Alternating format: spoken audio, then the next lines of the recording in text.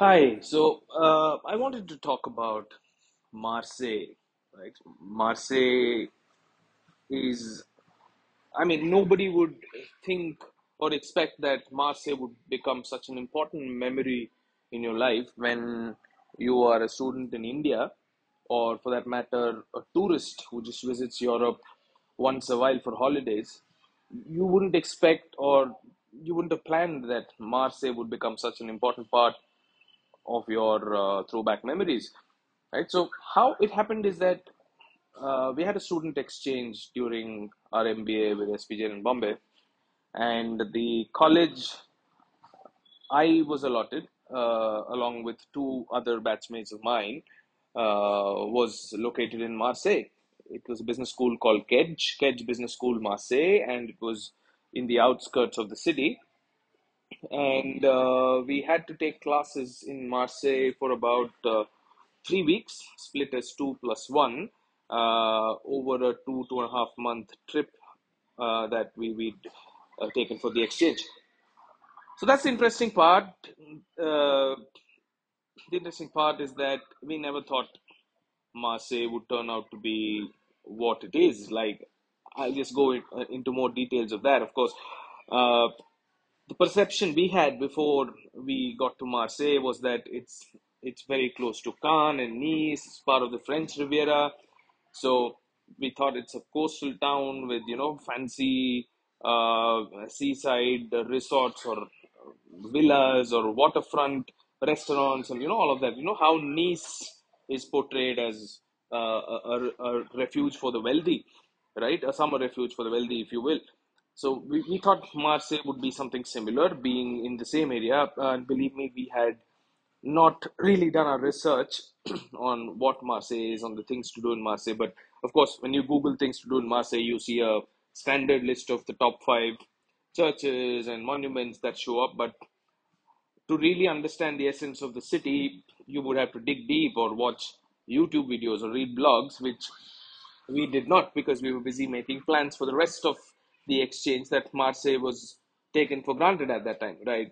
Because we're going to be there for 2 to 3 weeks attending classes. So it's something we have to live with. We had no choice. But the rest of the exchange tour, you had a choice on where you wanted to go. So a lot more research went into that. A lot more research went into how much you want to maximize your time in Europe. So that's what happened. So we land in Paris. We take a train from the airport to the Paris Central Station, Gare du Lyon, and take another 3 hour train that goes into Marseille. And then we're tired from the flight. We're all sleepy, and and these trains are sitting trains, right? You're comfortable chairs, but you have to sit and travel. So we try to doze off in the train for 3 hours. And finally, we reach the very, very beautiful St. Charles Station of Marseille, which is a grand old building which has a nice terrace overlooking the town. Uh, Very modern as well, has multiple connections that go into Spain, that go back to Paris, go into Lyon, or go into Italy. Uh, so we arrived there, and we don't have a local SIM card yet, so really no clue on where to navigate to and all of that. So we follow signboards. We knew for a fact that to reach our Airbnb in Château, that's a metro station very close to, walkable from the metro station called Château, that we needed to take a metro train from St. Charles, which was underground, right? The funny thing is, it was 2 levels below. The metro station was 2 levels below the station. And the first level had a staircase that wasn't an escalator.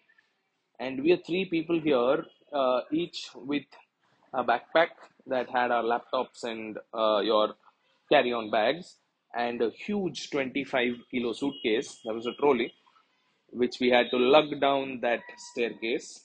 It was quite a steep one, quite a long one. And then there was an escalator that went down to the metro station, and we reached Chateau in about 20 minutes across. It was 4 stops away.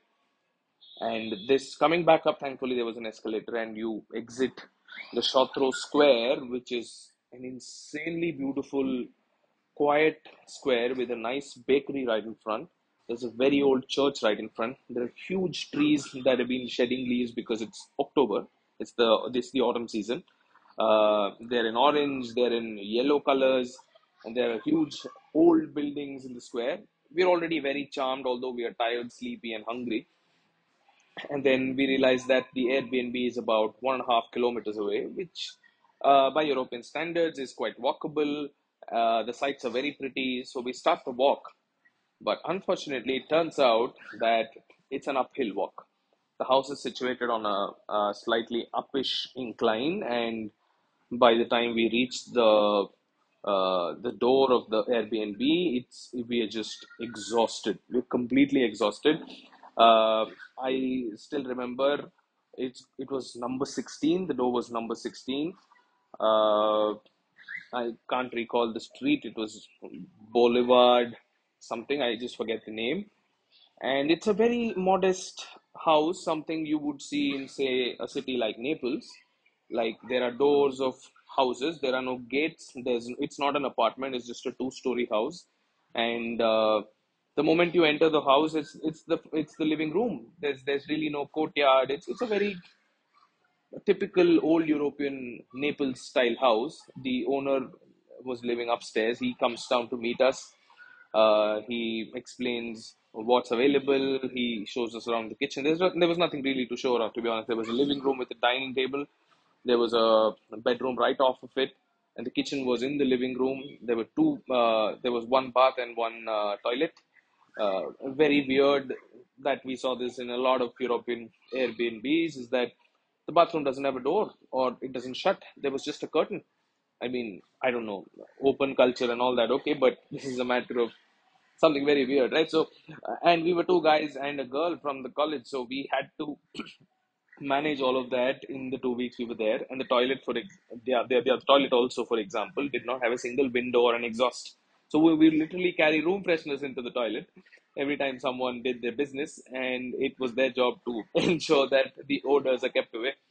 It's quite strange. It's quite funny, but when you're out of your country traveling, you always go with a much more open mind. You're okay with these funny discomforts, if not very difficult to deal with discomforts. So we settle down, and the Airbnb owner checks on us, asks if everything is okay, and then he asks, "You've car?" in a typical French accent, and we burst out laughing. He did not understand it, but we knew that we were uh, not well-to-do students from college on education loans and all of that, and student loans and all of that. And we were trying to cut costs everywhere, finding an Airbnb that's walkable, that's not far from the main station. There are access routes to the college that we have to go to. And this guy asks that if you have a car, and that stayed with us for a long time. It becomes a memory, the way he put it. It was a commentary on the situation we were in terms of how broke we were at the time. Yeah, so that was kind of the day zero of the massive 2 month exchange trip.